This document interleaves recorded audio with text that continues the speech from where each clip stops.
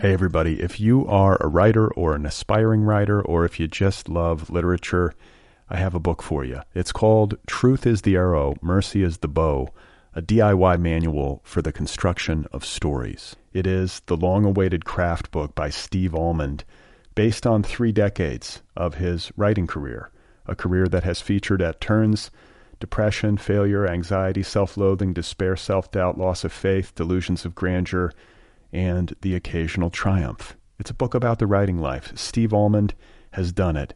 He has embraced it, the full catastrophe, and he has lived to tell about it. The Boston Globe says, quote, "This isn't just a book about writing, it's a book about honesty." And Richard Russo calls it, quote, "one of the best books on writing I've ever read. It's also the funniest by a country mile." Once again, it's called Truth is the Arrow, Mercy is the Bow, a DIY manual for the construction of stories by Steve Almond, available from Zando. Go get your copy right now, wherever you buy books. This episode of Other People is sponsored by Amazon Publishing, publisher of the critically acclaimed thriller Brilliance by Marcus Saki. Brilliance introduces readers to an alternate present day. In Wyoming, a little girl reads people's darkest secrets by the way they fold their arms. In New York, a man sensing patterns in the stock market racks up $300 billion. These gifted people are called brilliants, and since 1980, 1% of people have been born this way. Their differences have become a source of fear and prejudice among normal people. Federal agent Nick Cooper is a brilliant, and his talent makes him exceptional at hunting terrorists. His latest target may be the most dangerous man alive, a brilliant responsible for mass murder and intent on provoking civil war. But to save the world, Agent Cooper may have to betray his own kind. Gillian Flynn, the best-selling author of Gone Girl, raves, "Brilliance is the kind of novel that makes you grin at its high-flying feats of imagination and then grin harder because it sticks the landing. It's thrilling and funny and disturbing and sharp as hell." For more information, please visit marcussaki.com or go to Amazon. You can also follow Marcus on Twitter at Marcus Saki. That's Brilliance. It's a thriller available now from Thomas & Mercer, an imprint of Amazon Publishing. It's a book. You can read it. Go and get it. Oh my God. You are not alone. You have found other people. You and I have a friend in common. Every stupid thing that a writer could do, I've done. I think it's really beautiful. Jesus, dude, what a struggle, you know? It was incredible. You know, it's like your head exploded seeing what was really there. And now here's your host, Brad Listy. Just one person at just one time. Right. All right, everybody, here we go again. This is it. This is Other People. This is more of a conversation than an interrogation. This is virtually impossible without you. Thank you for being here. My name is Brad Listy, as you just heard, and I'm reporting to you from Los Angeles, California, the entertainment capital of the world. How am I doing? I'm a little on edge. I've been reading a book called This Town by Mark Leibovich. I think that's it. Leibovich. I don't know if you've heard of this book. It's an expose about the political and financial and media elite of Washington, D.C. The D.C. Machine, essentially. The political class. And it's about the intersection of all kinds of power and the spectacular perversions that result. And what I've noticed is that the book has made me anxious and depressed about humanity. In much the same way that, say, too much caffeine might make me anxious, or some kind of other amphetamine, which is another way of saying that like what we ingest, including books, has an actual impact on how we feel, physically, emotionally, etc. It's real. And I've only recently come around to giving this notion its just due, because the reality, I guess, is that books have a powerful impact on me. They can have a lasting effect on my psyche and my worldview, and I guess the same is true of movies and television, anything. that I ingest with my sensory organs. And so I think what this means is I need to be careful about what I ingest.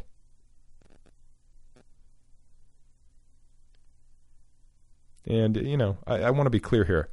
I want to read widely. I don't want to limit myself to milquetoast affirmations and sunny self-help books or anything like that. But I do find myself wondering if it's worthwhile to engage consistently in the super dark, in the dystopian, in the realm of serial killers and soulless corporate fat cats and so on. I have a friend, a buddy of mine from way back when. Ever since he had children, he can't watch violence in movies. That's what he tells me. It bothers him too much. It makes him think of his sons. So now he just watches comedies. And like The Hobbit and stuff like that. Which does have some violence, but it's Hobbit violence. Hobbit violence is okay. It's different when Gandalf does it. So I should probably add some backstory here. I used to be an absolute news junkie. And not too long ago either. Like a year ago. I was an absurd consumer of all forms of news. Political news in particular. Televised, print, online, all of it. And you may not know this about me. I'm fascinated by politics and the machinations of power. How men and women acquire power and then try to use it, or in most cases abuse it.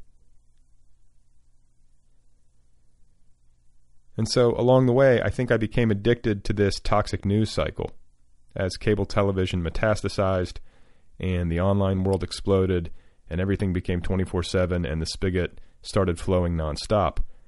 And to rationalize the addiction, I would couch it in the context of civic duty. I would tell myself, I need to pay attention. They need me on this wall. It's a dirty job, but someone has to do it. That kind of thing. But in retrospect, mostly I was just polluting my brain. That's what I've come to. I don't know how much benefit there was, from this kind of consumption. So much of it was repetitive. So much of it was absurd. I'm a little embarrassed that I didn't see it sooner. There was a lot of contorting going on by, various members of the media, both in print and on TV, in their quest for ratings and clicks and so on. So, while I do feel that I probably have a better understanding of our government than, say, the average American, it wasn't enough to keep me going. In this particular vein, anyway. I pulled the plug. That was it. Like I just said, I'm not doing this anymore. I'm not watching these shows anymore. I'm not reading all of these websites. I'm done.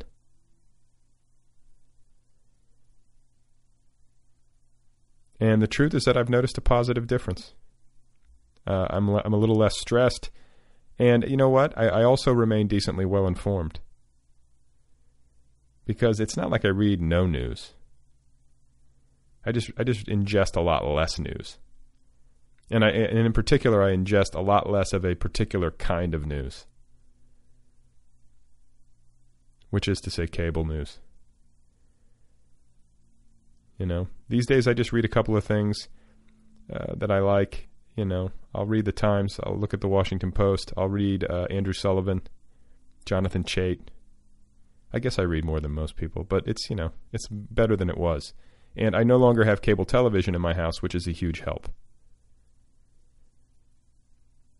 So, anyway, I'm reading this book. It's called This Town, and it's well done. And it's funny, too. Darkly funny.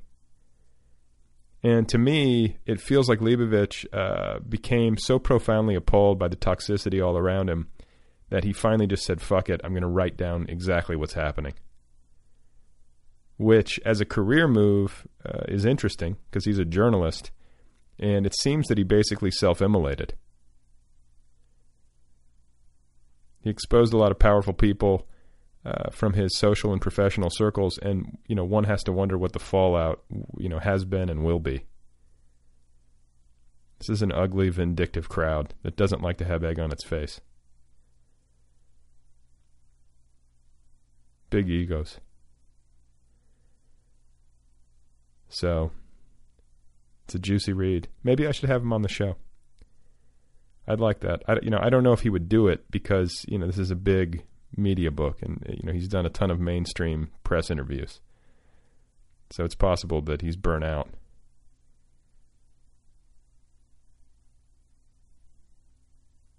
So that's what I'm reading, and it's making me feel anxious in that old, familiar way, and I wanted to share that with you. I wanted to impart to you my emotional discomfort.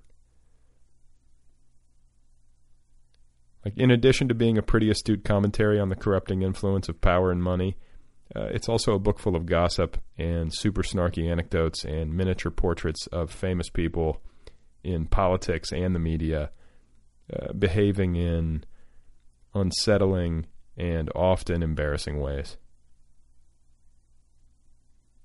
A lot of good little details.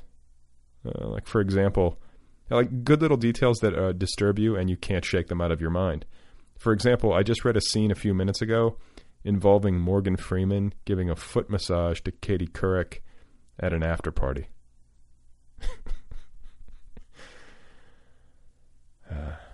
So this is my literary intake. I feel like maybe that went off the rails. Did I just go off the rails?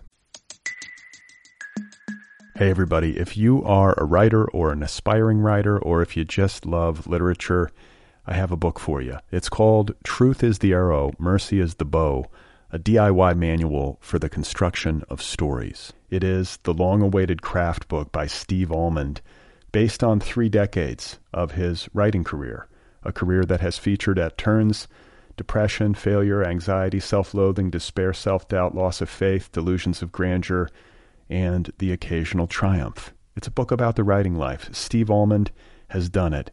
He has embraced it, the full catastrophe, and he has lived to tell about it. The Boston Globe says, quote, "This isn't just a book about writing, it's a book about honesty." And Richard Russo calls it, quote, "one of the best books on writing I've ever read. It's also the funniest by a country mile." Once again, it's called Truth is the Arrow, Mercy is the Bow, a DIY manual for the construction of stories by Steve Almond, available from Zando. Go get your copy right now, wherever you buy books.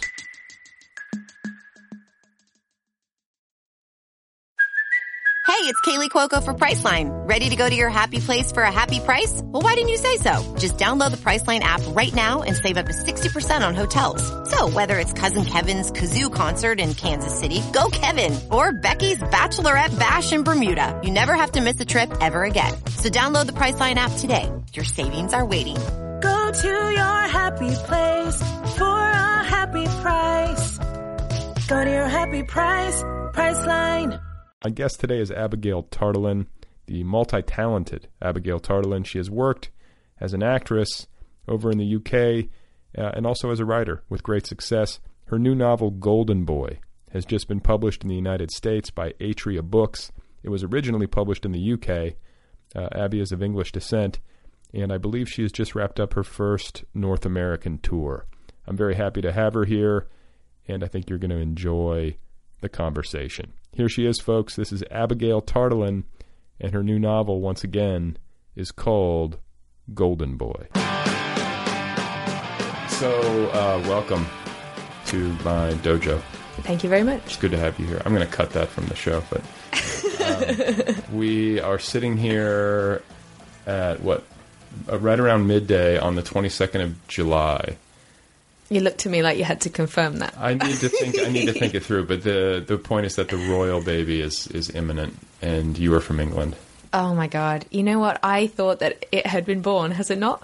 You know what? I haven't checked my. Everyone CNN. asked me about this, and on the flight on the way in, whenever I'm walking around, people meet me, and I actually I used to work in a fish and chip shop, and one of the chefs was from Birmingham in England, but he said, oh, I'm from Jamaica, randomly in conversation. And I said immediately, oh my God, have you seen Cool Runnings? Because that's the first question that I would think of. I ask that of every Jamaican I meet. Absolutely, me too. And then when I say I'm English, people go, how's the royal baby doing? Right.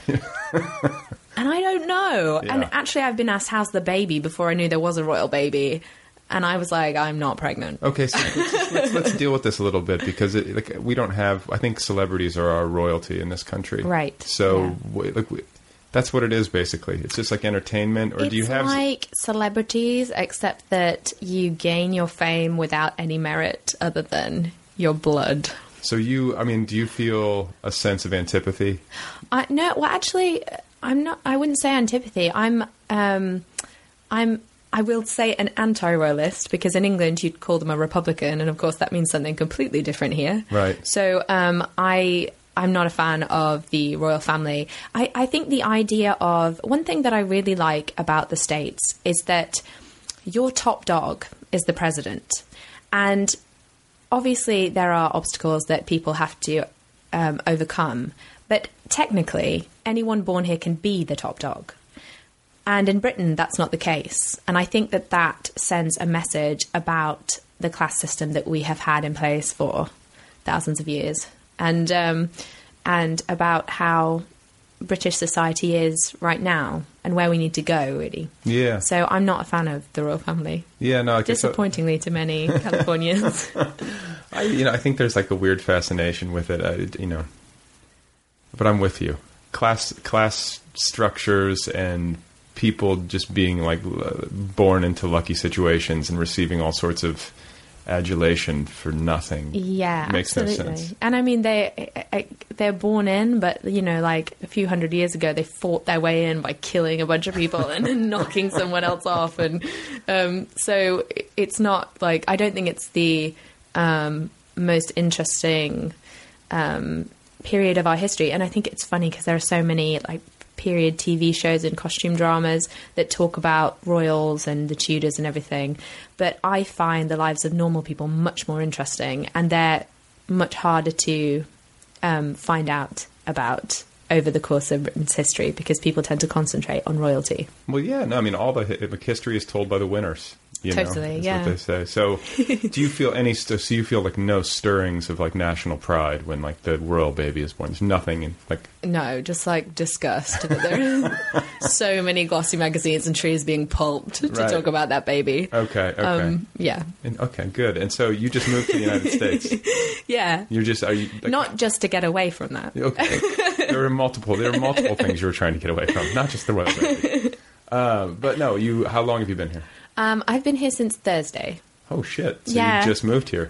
Yeah, well, I've been back and forth quite frequently over the last couple of years, because I was researching a book, and my American publishers are over here, and they are great and require me or ask me to be here quite a lot of the time, and I'm very happy to oblige. I just did an American tour, and then I nipped home after that to see my family, and now I've come back out home? here. I nipped home. That's nice. I hopped on that plane. I scooted across the water. Yeah. And so then you decided to come here permanently, or at least like for a spell. Yeah, I applied for a visa, and we won't get into that because that's a long process. But but I have a 3-year visa now, so I'm going to work and research another book and see what happens. That's cool. And why? Yeah. And you settled on Los Angeles, but you act as well.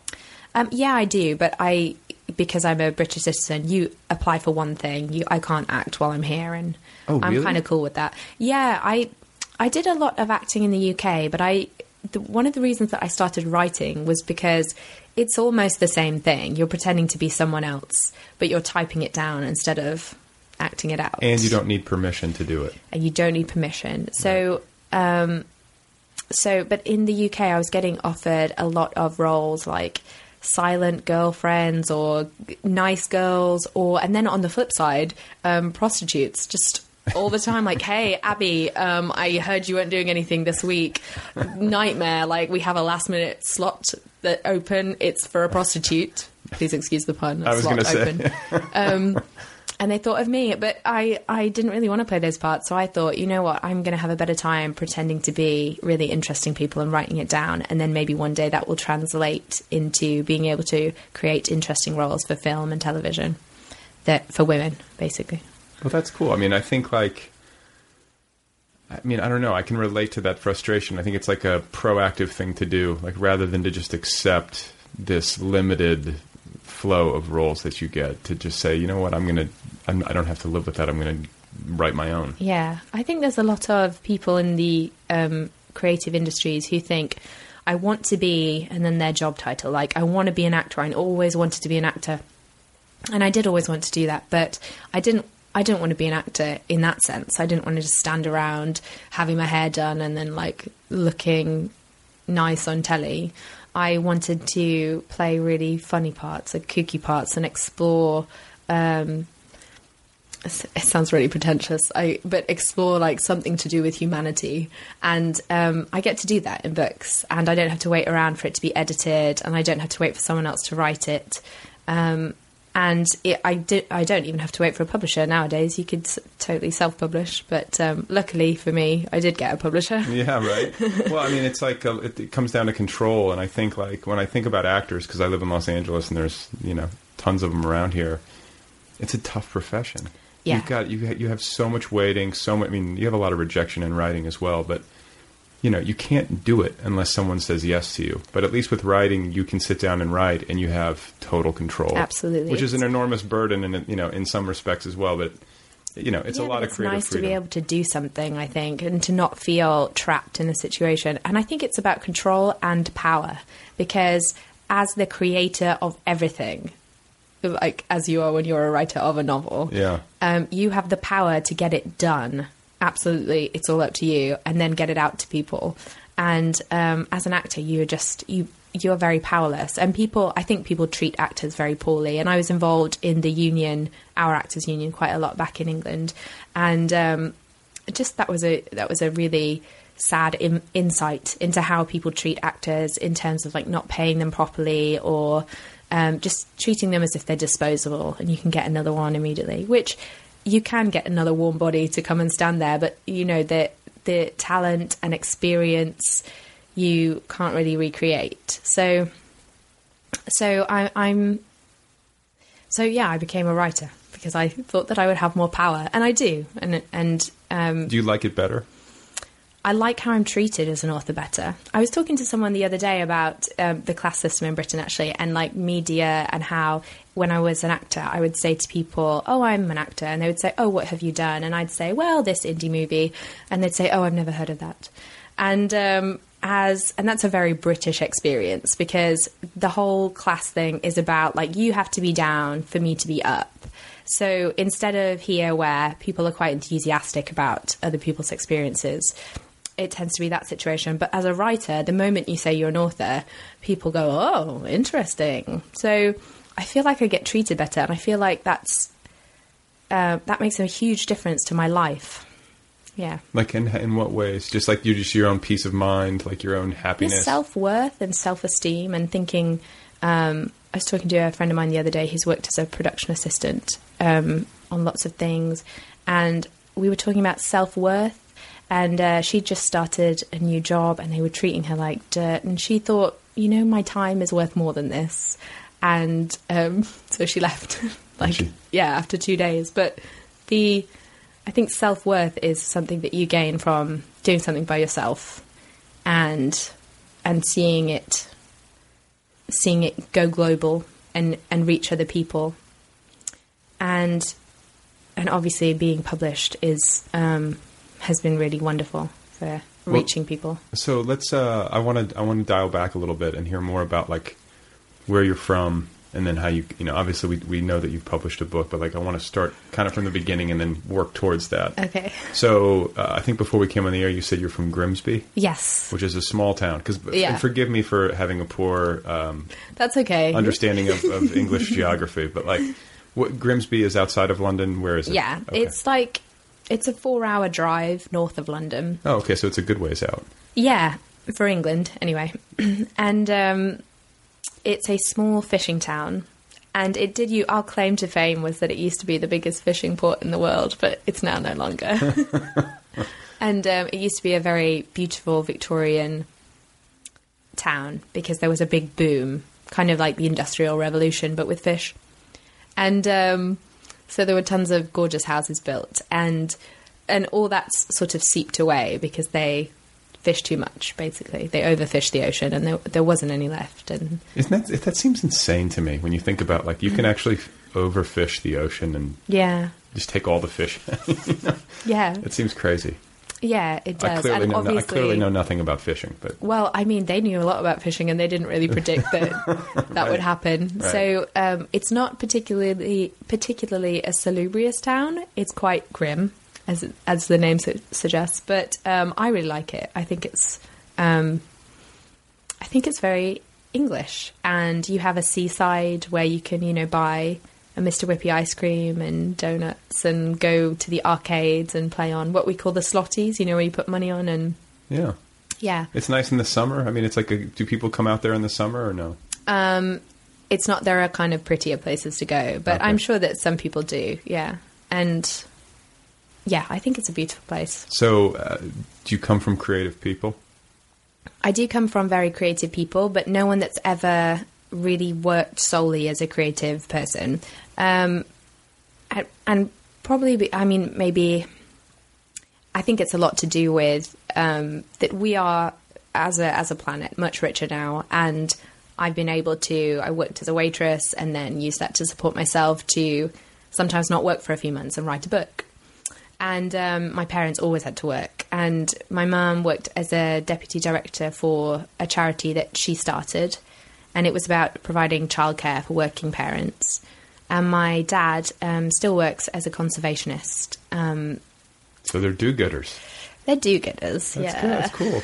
Yeah. My cockles are warm. Yeah, are they? Yeah. They're, okay, you have hippie parents. Yeah. So nurturing, but the nurturing, and they would be understanding if, Oh, yeah.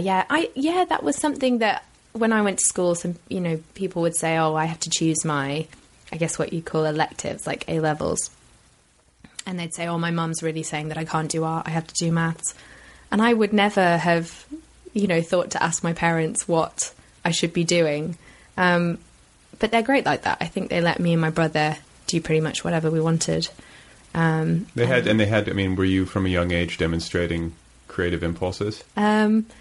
Yes, I suppose so. Yeah. Okay. So they could see it. It wasn't like this was something you were like doing in private. You were like... No, I wasn't ashamed. I wasn't a shameful writer.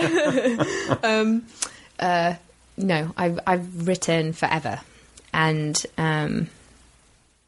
always like acted and messed around, and yeah.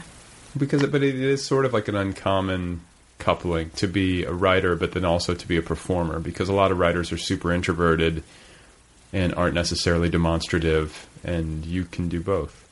Well, funnily enough, I never thought that writers were introverted until I started doing live readings, and people said that they really enjoyed the live readings, which was good. But then they said, oh, yeah, because, writers, sometimes they're not very good at reading their books out loud. And I just didn't see the connection between... I guess it's an obvious connection, sitting alone by yourself in a room for hours on end and you have no social contact and you're just typing away and then you become an introvert. But I didn't really think about that. And I think maybe that was, in a way, isolation from a creative community, because where I grew up and where I came from, there's not a huge amount of access to...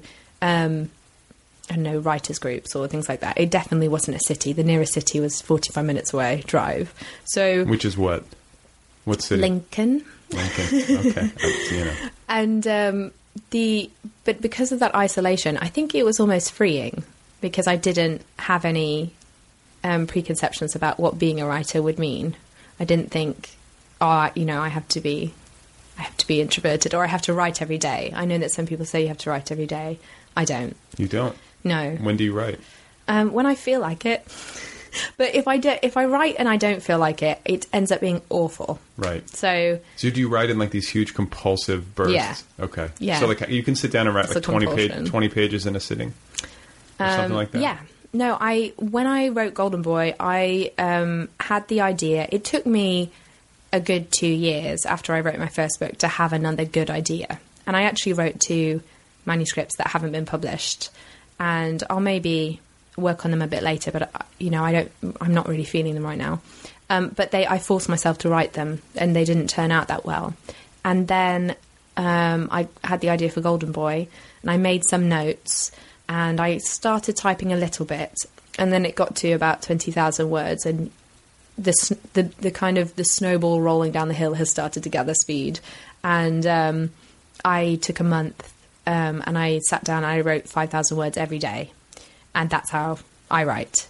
5,000 words in a day. Yeah. That's a lot. Yeah. Were they good words? Most of them are still in the book. Yeah. I mean, it went through a few edits. Are you manic? I mean, like, do you, like, 'cause, I mean, I don't mean to pose a rude question. You crazy? No, but I have friends who are, have, like, I envy it in a way, because, like, I'm more of, like, a plodding. I'm really slow, and, like, to be able to write that quickly would be wonderful. So, like, and I find, like, that I have friends who, like, they go on these bursts, and it's like mania, and they just, and then they'll go into kind of a fallow period where nothing happens. Yeah. But you don't seem that way. You seem fairly... I think there are good and bad things. That there are many ways to climb that mountain, and there are good and bad aspects of all those ways. I feel like with the people I know who write, who take a lot of time to write and put a lot of thought into it, they seem to come up with much more, I guess, thought, much more eloquent writing. And with Golden Boy, I wrote it in a burst of kind of passion, and I knew what the story was going to be, and I wrote it in the first person for every single voice in the book. So because it's in the first person, you're not going to be incredibly literary in your style. It's going to be more accessible because it's people's voices. And I wanted it to be a more accessible book. I wanted to talk about something, intersexuality and gender, that was unusual, but make it accessible to a normal audience. So I think that's good. But I do think that I sometimes, because I go so quickly, I'm not as literary as other people just yet. But hopefully that will become part of the whole instinctual writing over time. Well, but I think, just to counter, I feel like sometimes the best writing that I do is the writing that happens fast. In that, when you're passionate about what you're saying, when you're not second guessing and, like, triple guessing yourself on every line you write, which I can, sometimes do. It's a freer process. And so sometimes it's like first thought, best thought. Yeah, I do think there's something to be said for instinct and just letting your brain do the work rather than your mind in a way, Yeah. Conscious thought, leave it aside for a moment and just write. And you're also relatively young, right? You're way younger than I am. You're in your 20s. I'm 25. My mother would be slapping me. You never ask a woman her age, but you're a young writer. Everybody asks me my age, and then I feel like, oh my God, am I young? Should I be less older? cocky? No, but I mean, you're at the beginning of your career, and you're sort of precocious and young and publishing books at an age when most people are not. Is that fair to say? Yeah, I'm very lucky. Okay, so then as you were growing up, and then you get into acting, like, were you doing all this stuff like when you got into your high school years? Like, did you start taking this stuff? Like, were you trying to write books when you were a teenager? Were you one of those? No. Actually, writing has been quite different from acting. I chose to do acting because I really enjoyed it. But writing has always just been a compulsion. And I've always enjoyed it, but it's always been compulsive. I wrote the first half of my first novel, Flick, it's coming out here next year. Sort of in dribs and drabs, and then I didn't write it. I didn't work on it again for 2 years, and then I woke up in the middle of the night. I would come back to it and think, for me, books are like a problem that you have to solve, and the one I'm working on at the moment is exactly the same. I'm trying to leave my brain to whir away, and then hopefully I wake up and I will know how to finish it, and I will know the links that link together the plot. The bits of plot that I do have already. Well, and you know what? Let me stop you there, because I think this is an important point. For people who are like maybe potentially stuck in the creative process trying to write a book is that I think what you're getting at, and correct me if I'm wrong, is the role of like the subconscious mind. Yeah. And it gets a little tricky to talk about because it can sound silly or it can sound pretentious, but sometimes you have to just like sleep on it, or you have to let, like you say, you have to turn off your conscious mind and like there's some weird, mysterious subconscious process that goes on, and that allows you to solve the puzzle.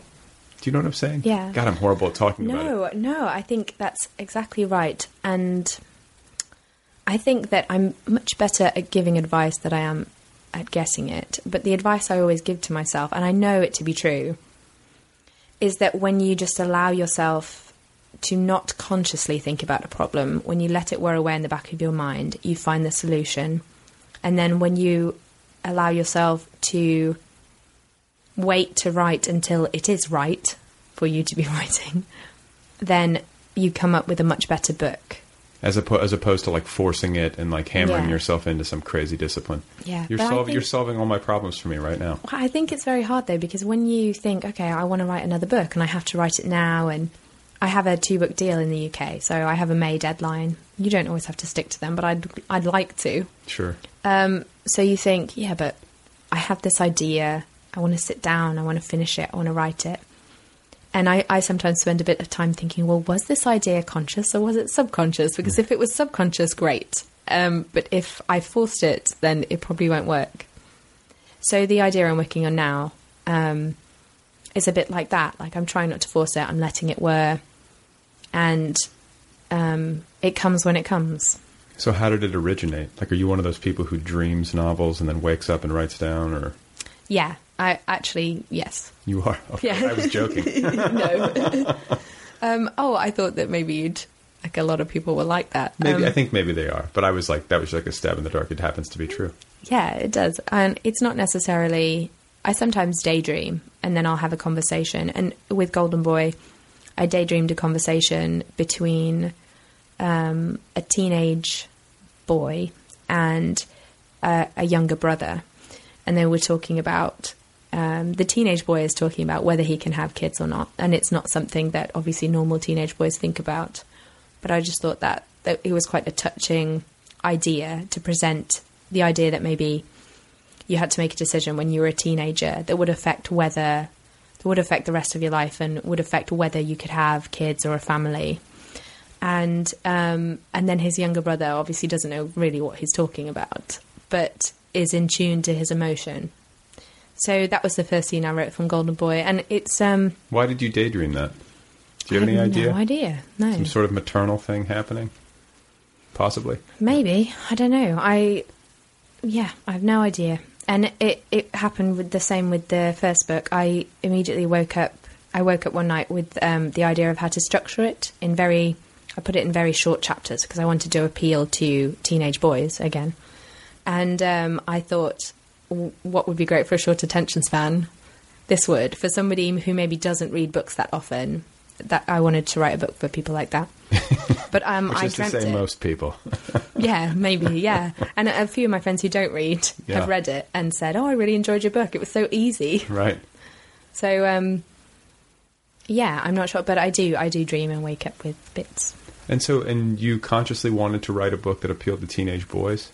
Both of these books, is that what you would say? The first one is aimed at teenage boys. It's kind of is that unusual for a young woman writer to write a book thinking, I want to write a book for teenage boys? Well, I mean, I was 19 when I started writing it, so I was dating them at the time. And I thought, I'm going to write about one of these guys. Yeah. And I'd like to, back then I thought, I'd like to write a book that would appeal to real people, where I felt I was never that into Harry Potter. And I know that's a bit of a controversial thing to say, but because Harry Potter I've never read them. Well, they really helped teenagers get into reading. I think it's great. I just, I was in my 20s when they came out, so it's like I'm not one of those people who reads YA as much as maybe some others. I don't either. But I think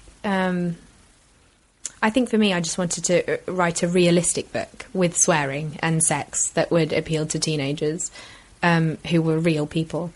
And there's authors working who do that, like John Green and Aidan Chambers.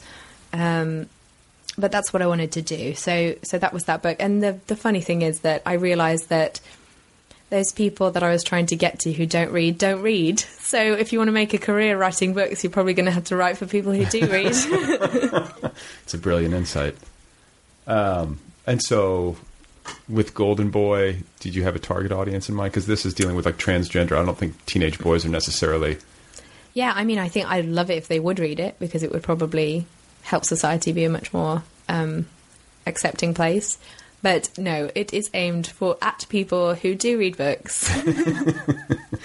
It's in a way, it's I feel like it's quite a commercial book, aiming at, but women primarily, but women and men between the ages of, I don't know, 20 to 60, adult it's people. hard to break down a book demographically. It really is. Yeah. I really don't know, but just people who commonly read and enjoy reading about different experiences. I mean, people who read are interested people. So, writing about intersex. What is intersex? Is that a term that we use in the States that I'm missing? Yes. It's relatively new. It came about in 1993. It's a hermaphrodite. Okay. And they thought intersex sounded better and had less prejudice. Okay. And so it's somebody born with both sex organs? Am I totally missing? Both chromosomally. Okay. Max is chromosomally. The main character is chromosomally intersex. But it can be like 20 different conditions that render you between male and female. But I thought it was a really interesting way to talk about just gender and the things that we expect from each other and we accept from each other. So you have no personal experience gender. with this, like people in your life, or you didn't grow up, or Not close people, no. Okay. No. You're not a man, or no. I call everyone dude, but and so you wrote this book in how long? You said 2 years? It took 6 months to write, but it took 2 years before that 6 months to mull over. And did you do a ton of research on, Yeah, I did. I read quite a few books about the intersex condition, and I, obviously, like everyone, I Wikipedia'd it first, and or Googled it, and that was, there's a ton of conflicting information. And on the internet? No, yeah, I know. Would you believe? Yeah. So I read a few books, and they were much more enlightening, but it's quite hard to find information. Did you meet people? I did speak to a few people online. Like Tumblr was actually a great resource, because you can find people who are genderqueer, pangender, trans, intersex, and you can read their blogs and read their life story, and you feel quite intrusive doing it, but it's all online, so and then, they mean for it to be read. What about in the aftermath of the book's publication? In the aftermath, I've met more. Yeah. I mean, do people reach out to you? Yeah, they have. And actually, I was replying to a bunch of emails earlier today, which were all people who, like one woman who had a lesbian daughter, one person who had gender identity issues, a couple of trans people. So it is reaching that community, and I'm so pleased, because I think that it's quite hard to reach those people from a traditional publisher. So, with regard to a traditional publisher and with material like this, like how do you, when you roll this out, like how do you try to reach readers? Like, did you feel at any point that it was going to be difficult to present the gist of the book without turning people off? Or is there concern on the part of your publisher that this material might be poorly received, or that people might be afraid of it? That was definitely a concern. And actually, it was myself and my agent originally were a little bit worried about, because my agent had said, write a commercial plotty book, because it's post-recession. If you want to sell something, it has to be plotty, it has to be commercial. And then I wrote a book about an intersex person that was plotty. Right, sure, yeah. But so when we sent it out to publishers, I don't think we mentioned that Max was intersex. And then a few of them read it, and we met with some publishers, and we were quite almost insistent, I suppose, about it being treated very sensitively and maybe not mentioning that Max was intersex right up until publication because we felt that that might put people off. But then I think, I personally didn't feel that it would put readers off because I think that readers tend to be much more open in a way than your traditional publishers. Well, and I think readers too, they allow for, you have to give credit to readers. They allow for a lot more stuff to happen in the context of fiction than they might, allow for in their own personal life sometimes. Do you know what I'm saying? Yeah, I think that's true. But I think as well in the publishing world, particularly perhaps in the UK, it's some publishers that we talked to loved the book but felt that it was just too much for an audience. And credit due to my editor in the UK, Arzu Tarzan, who has edited The Kite Runner and The Tiger's Wife. And that's a good, that's a pretty... It's a brilliant editor, yeah. I really, and she's really good. There are some people who have a great reputation, but she's been really wonderful. And she found the book and said, I want it, and didn't have any hesitation over the fact that the main character's intersex. She very much liked the story. So well, and you know what too? Like from a commercial perspective, like it can be a hook. Well, you know what? As it's progressed, particularly actually the English version of the book doesn't have the fact that he's intersex on the cover. And they are going to go with that for the paperback version because the American version does have the fact. I think it says, let me just look. Oh, I thought you meant like some sort of visual. No, it has, the walkers are hiding something, you see. Max is special, Max is different, Max is intersex. And it has been a huge hook for readers. Well, and also for people who are potentially covering the book.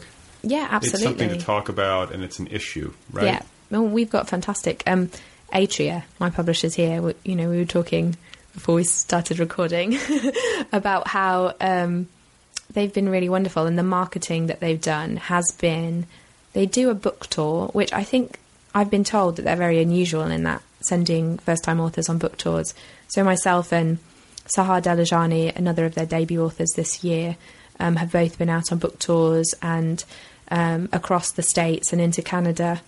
And then they also contact a lot of blogs and send review copies out. And they made 3,000 advanced reader copies for my book, and they made them all with gold paper on. And I'm told that it was the most expensive ARC that Atria have ever made. Oh wow! And they sent them all out. And I'm a newbie. I'm not like a well-known author or anything. So that's a great show of faith. It's a great show of faith. It's absolutely a great show of faith. And I think that from talking to other authors with different publishers, I feel like many publishers don't put that much behind new authors because I feel like they kind of set their books out there and just see how they do.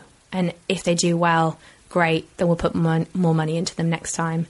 But I think that it's kind of a testament to how smart Atria are, that they do put that much money into promoting you at the very beginning. Because, there's authors who aren't promoted by their publishers. If they do end up having a long career, they're not going to want to stay with people that haven't had faith in them the whole time. Whereas I don't have a bad word to say about Atria, and I as long as they want my next book, I won't be leaving. Until they deny my next book, at which point I'll have many negative things to say. Absolutely. I was talking to Sahar Delajani, because we went for dinner last night, and she was saying that she doesn't have, neither of us have 2 book deals with Atria, but she, in her contract and in my contract, there is a right of first refusal, and she thought that was such a negative way to put it. They have the right to say no first before everyone else says the no. right of first acceptance. Yeah, exactly. Yeah. It's strange language. So, with regard to this book, and with regard to your acting history, and what we were talking about earlier with respect to control, and wresting some of the narrative control away from others, that you kind of have to cede when you're working, in film and television. Were you writing a part for yourself in this? No, I wasn't. And I suppose it's funny because I do write some scripts, and we have myself and a writing partner have a couple of scripts in the UK with our agent. that are going out about now. And when I write scripts, I do think, okay, so what would I play? What small part am I going to put in here? Right. If I can negotiate, like you get all the good. You get all the good lines, you know. Yeah. Like some part that's really funny, maybe funnier than the main character, but very brief. No one's going to want to do it but me. Right. But there is a freedom that comes with books, and that's not the way I think about them. I don't think what's going to happen in the future, and am I going to be able to act in this? And there has been a lot of filmy buzz around Golden Boy, and a good number of production companies who are interested. I mean, obviously it will be a challenging film, but I see it as kind of a kids are all right, you know, sexuality within a very lovely middle class setting, which is Golden Boy, really, but gender. So it's accessible and relatable in the same way, I think. So how far along is that process? I mean, just like production companies are looking at it. No one's optioned meeting it. with people. No one's optioned it yet. No, I kind of want to. You know what? It's really overwhelming with thinking about all of that, because you don't. I meet someone and I think, wow, they're great and they're saying all the right things, but I don't know whether they'll do all the right things. And I really enjoy acting because you do have all that interplay with people.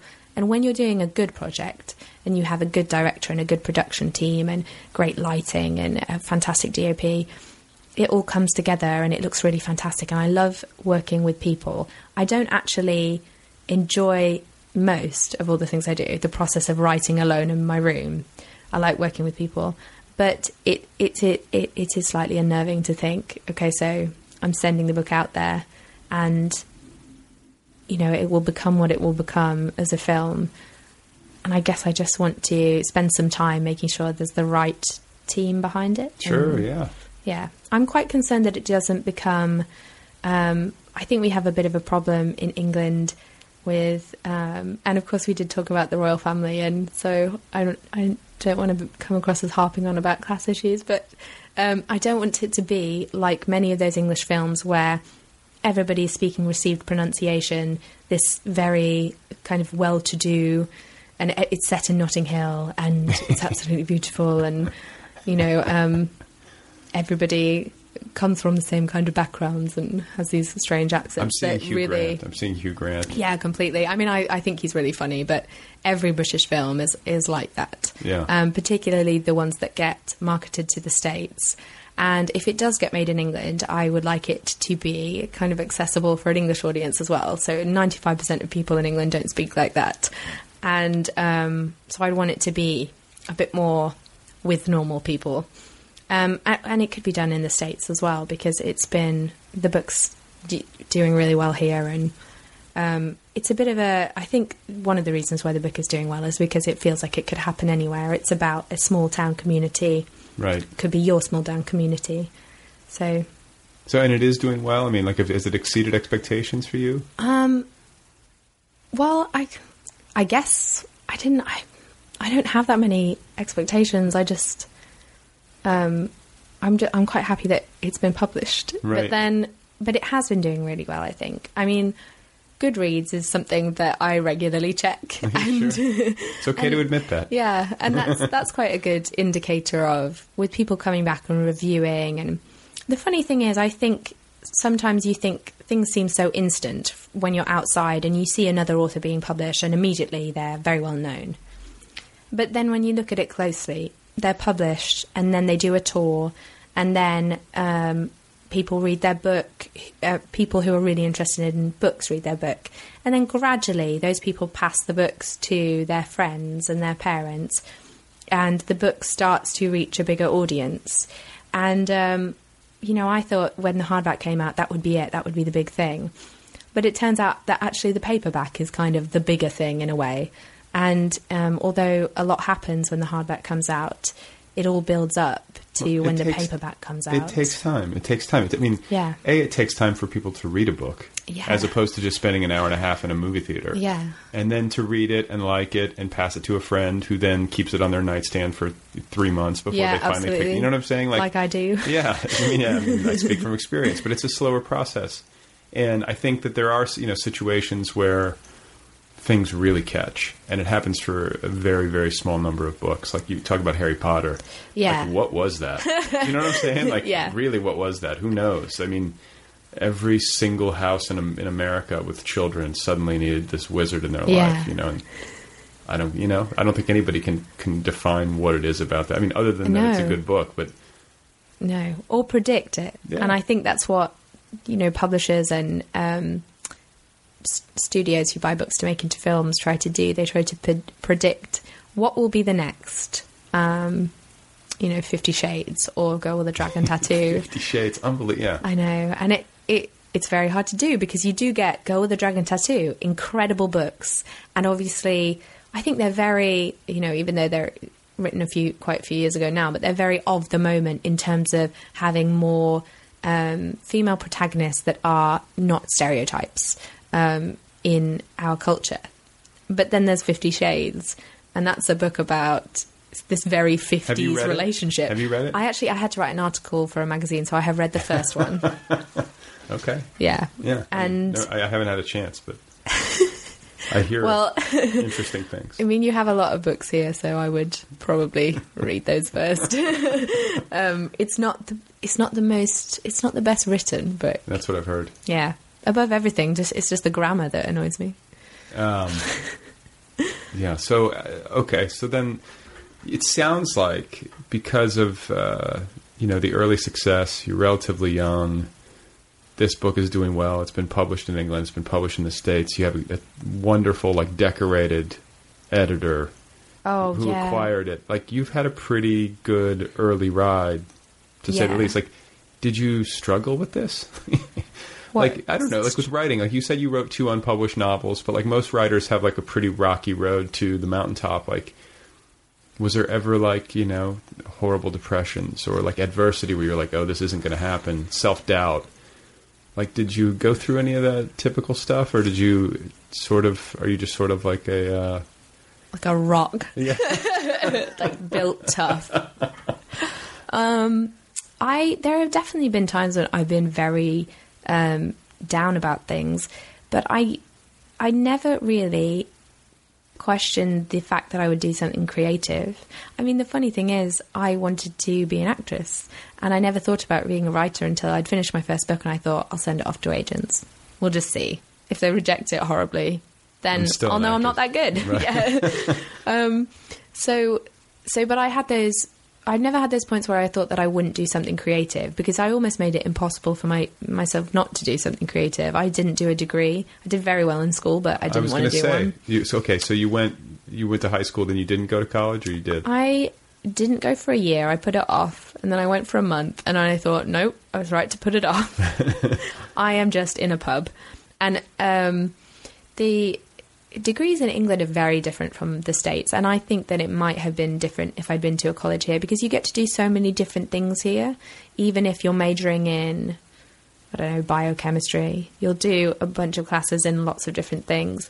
And in England, I did film studies, and all we did was talk about film, and we didn't even do that much history of film, which I thought it would be more about the history and how films are made and the different movements of the industry, but it was more about watching films, critiquing them, and that's all we did every day. And I just found it unbearable, and not like real life, And also, I was critiquing people's work, and I never made a film. I thought that was kind of right. Who was I? Right. So, okay, so you dropped out, and then I dropped out, and then started going on auditions, and I'd already been on an audition for a film in the summer, and I'd got a film. So while I was doing that month, I was filming little bits on something, and I was thinking, the runner on this film would know more about this film than the people critiquing it and saying, oh, they did it in black and white because of the atmosphere and the racial tension. And it was no, they didn't have any money. Right. And that's why that happened. And so I kept going on auditions, and then actually just maybe 6 months later, I finished Flick and I sent it off. So I'm really glad that I didn't go to university. I don't think it's for everyone. Yeah, I mean, you were 19 and you finished Flick? I was 21 when I finished Flick, okay, yeah. I started uni about 19, 20. that kind of age. Okay. And so then what about the auditioning process for acting? Like, did you get a part in a movie relatively quickly, or did you go through? The first audition I went, I got a small part in an independent film, and I was kind of lucky because I started working just before the recession hit. So people were still paying people quite well, and there was still work out there. And then suddenly there was nothing, and everything. There were a few things, and nothing was paid. And you know, for someone from Grimsby who's moved, and you have to go live in London, obviously, in the same way that you might have to come to LA or New York, if you want to be an actor here. Then I had to move to London. The rent was very steep. You know, had to work as a waitress. It just, not being paid was not an option. And so, especially when you're being offered prostitute roles, you're like, I'm not going to get down to my underwear for no money. Come on. Right. So, not that I would get down to my underwear for money. That's not like a career option that I would do. But I would, but yeah, neither here nor there. So that's kind of thrown me. I'm sorry, that's a troubling visual. Gosh. Yeah. So yeah, I just gave up college and started going to auditions and started doing things, and then started writing because I thought this is just unsustainable when I'm not being paid that much, and you know, there aren't that many roles out there, and so in a way, like many entrepreneurs, I think the recession did kickstart me into thinking I have to do something for myself because otherwise I'm just going to drown. So so the recession played a role in you deciding to write, or like shifting your primary focus? Yeah, in a way. And it's interesting because like they always say that like the entertainment industry is sort of recession proof, or that it actually does well during difficult economic times because people want cheap entertainment or whatever. Yeah, but even because people are so depressed. Right. Just take me to the movies. But it was felt there as well.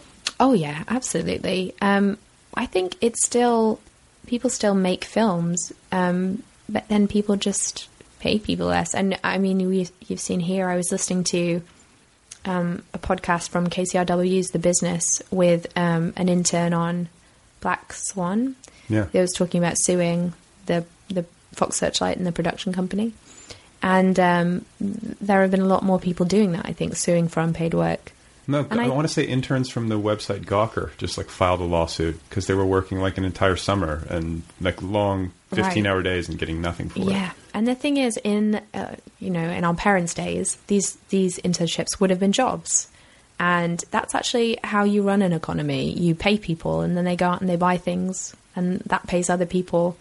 And when you don't pay people, your economy worsens. It doesn't get better. So, you know, the film industry and publishers and agents and do have unpaid interns, but it's only going to worsen the condition of the industries at the end of the day, because you're going to get people who you train up and then they can't afford to stay in those industries. So they don't build businesses and compete with you and drum up more interest in books or films. I'm sensing a political future for you. It sounds convincing. Yeah, maybe I'll write a book about it. Yeah, there you go. There you go. So, and you know, we've already touched on this, but you came over here, you've got your visa, you have to work as a writer, you've got a 2-book deal, so you're working on the next thing. I am. How far along are you? Not very far. And it's a May deadline? Yes. So I'm predicting like a manic burst of writing sometime this fall? Or... Well, that is the hope. That's what I mean about it's very difficult to be like, oh yeah, I'm just a hippie, I'll write when I want to write, and I'll be that, like the rebel that just won't write every day. Right. But that doesn't guarantee that I'll get a book in May. So what I'm doing is I'm starting writing the idea that I really like right now. What is it? Can you speak of it? Or is it superstition? I think I will say one thing. I'm trying to write from a female perspective because I actually find that really hard. I wrote from a male perspective in the first book, Flick. In Golden Boy, there are 6 perspectives. 3 of them are female, 2 of them are male, and 1 of them is male and female.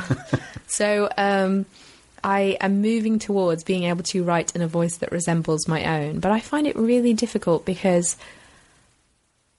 God, it sounds so weird, but because of chick lit and everything, the moment you write about being a woman, you start writing about things that you see in literature for women, like dating and you know, I'm not that interested in dating. I just saw like 500 books with either cupcakes or stroll or something. Oh my gosh, yeah, and the covers are like pink and mint green. Yes, exactly. Yeah. It's like but you know, clearly there's an audience, and I don't mean to denigrate because like some of these books are good, but some of them are great, and some of them are really important because they don't undermine the importance of home life and love. But at the same time, there should be more books for women. I fly a lot, and I tend to go into those bookstores that are in airports. Sure, yeah. Some of the last bookstores around. Yeah. And I look around for like a good book about like a female fighter, you know, somebody really interesting that I would relate to because, you know, she's maybe about my age and she's a woman. Are you a fighter? I mean... Just people who are tough. Yeah. Like tough women. And I know so many tough women who like work really hard and then play really hard and like bring up their kids and, you know, that aren't like loaded, but, you know, just fight all the time. And so you mean like fighter, like from a broader sense, not like somebody who's out there punching and kickboxing. I mean like either, really. I mean like women who are tough. Yes, I get it. I want to read books about those people. And I was looking around, and I do actually, I really like watching thrillers on TV, and I think there are some really good female-led thrillers, and it's not that I hate male-led thrillers, it's just that like I get sick of seeing a bunch films with like it's a bunch of guys, it's never any girl, and then when she shows up they all like touch her on the ass and go, oh, you're so pretty, girl. Like it's just like, oh man, I just do not feel like I relate. So I would like to see more books like that, and I find it hard to write in a female voice because I don't read those books. I think it's hard to be what you can't see. I do think that's true. So I am having a go at writing a book that's about a woman from her point of view, and she's tough. Is she like a ninja? She's like a ninja. She's a domestic ninja. Yeah. If that shows up, I don't have to give you royalties, do I? No. You're in the clear. Cool. So there's that. Any screenwriting since you're going to be in Los Angeles? I mean, I know you said you had written some scripts and that those are back in England, but like, do you have as part of your plan while you're here for 3 years to? Yeah. I would like to do that.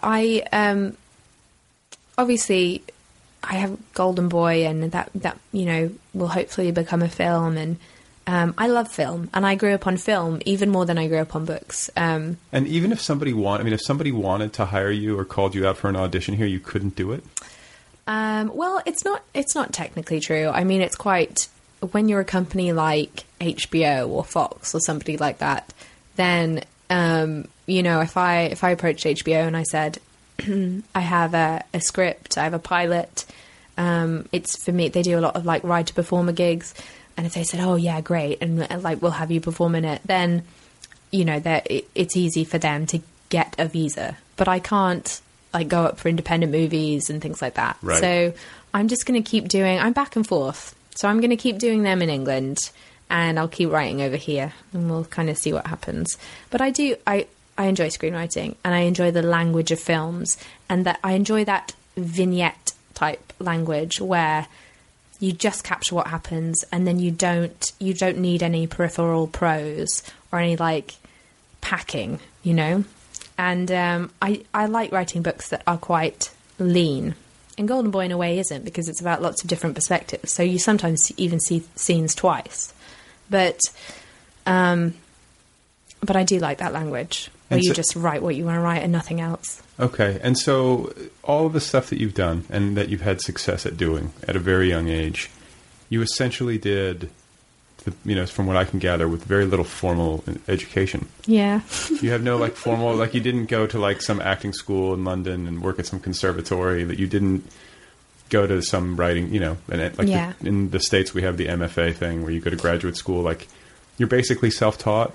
Yeah. Like what were some formative experiences for you that you feel like really, you know, served as like instruction on how to do this stuff? Or are you basically intuitive?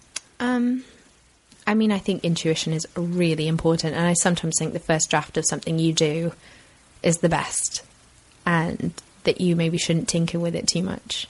But my agent that I had. She's not an agent anymore. She's gone into publishing. But her name was Jo Unwin, and she was at Conville and Walsh, who are still my agents. And she loved my first book, and she put it out. And then I said, okay, I'm going to go away and write you another book. And I wrote 1,000 words a day, and I just wrote without planning at all. And then when I came back, she said, this is great. I love your prose. I'm so glad I represent you. There's no plot. There's no discernible plot here. So I went away and then wrote a plotty book.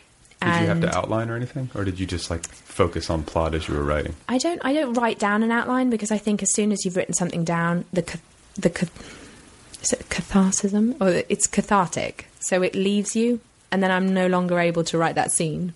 So I keep it in my head, and I mull things over, and I build a story in my head. And that's what I did for the next book that I wrote, the next manuscript. And she really liked that. It was very plotty, it was very page-turnery, but it was set in Ireland in the 1950s. And as she rightly pointed out, I'm very contemporary. I have a very contemporary voice. I tend to launch into books and go through them and be done. So a lot of research into voice and planning isn't my strong suit. It's other people's strong suit, you know. I'm no Hilary Mantel. So that was a big formative experience for me, actually learning through writing and her notes and her taking the time to not let me go because I hadn't written another book. Well, okay, well, this makes me feel a little bit better. You've had some adversity. Like your agent said no. Like you need to stop it. And it takes a long time and a lot of human energy to write a book. So it sounds to me, though, that you like received this news fairly graciously. You weren't pissed off? No, I just went away and wrote another book. And I think, you know, I'm young, and I guess it sounds like there's been nothing difficult. But in England, and I think this is still true of the States as well, to a certain extent, maybe not quite the same extent, but there is, you know, I come from somewhere where I don't know writers. I don't know any writers. And then you go to London, and almost everyone they all have a novel. There's a lot of published authors who have parents who are in publishing, or know people that were in publishing, or grew up around people who were doing very well in the creative industries. And so when you do that, the moment that you do write a book, it gets to the right people. Sure. And you feel that there is an opportunity to write a book and make a living from it, because you know people who are millionaires and do that. So that, I guess, was the difficult thing for me. But books, more than acting, it's been easier to get to people from where I come from, because people judge you from the streets of Grimsby, from the hard salt of the sea, because people judge you on the creative work that you do, and they don't judge you on, you know, what they see when you walk in a room and who you know. That's the thing about a book. I mean, it's either on the page or it's not. A book, yeah, exactly. A book is, God, there's some brilliant word that I could end that sentence with, but it's just not there in my head. It's something like... It's democratizing. That's it. Absolutely. A book is democratizing. And you can reach people and touch them in their heart. Even when you would never be able to get to them in real life. So... Have you had any experiences where, like, people that you admire or people that maybe, I don't know, unexpected people have said nice things about your work, or, you know what I'm saying? Or maybe somebody who's, like, way outside of the age range that we were discussing earlier has come up to you and said, I loved your book. Yeah. At some of the events, actually at one of the events, there was this guy, and he was maybe 66. I don't know why in my head I was like, he's 66. He was 66 He's definitely and a half. 66, yeah. And it was in a town quite a way away from a big city, and in, I'll just say, a contested state. And one of those ones that's purple on Nate Silver's like little map. Yeah, sure, yeah. And he, you know, he could well have been a Democrat, he could well have been a Republican, but he sat there and he came in and I did the reading, and he just wandered in. He didn't know what the book was about, but he listened to it. And afterwards I said, are there any questions? As I usually do. And he said, he put his hand up immediately and said, what's intersex then? And I explained about, and intersex is quite easy to say, but explaining about a hermaphrodite is quite difficult to do. It's I wish people would just read the book. Right. But I told him, and he said, oh, that's really interesting. And I think that there's something about intersexuality, there's no preconceptions. Like there are preconceptions about gay people or trans because people know about them. But with intersex, it's a really interesting subject because you can use it to talk about all those other things, but it's a new word and a new thing.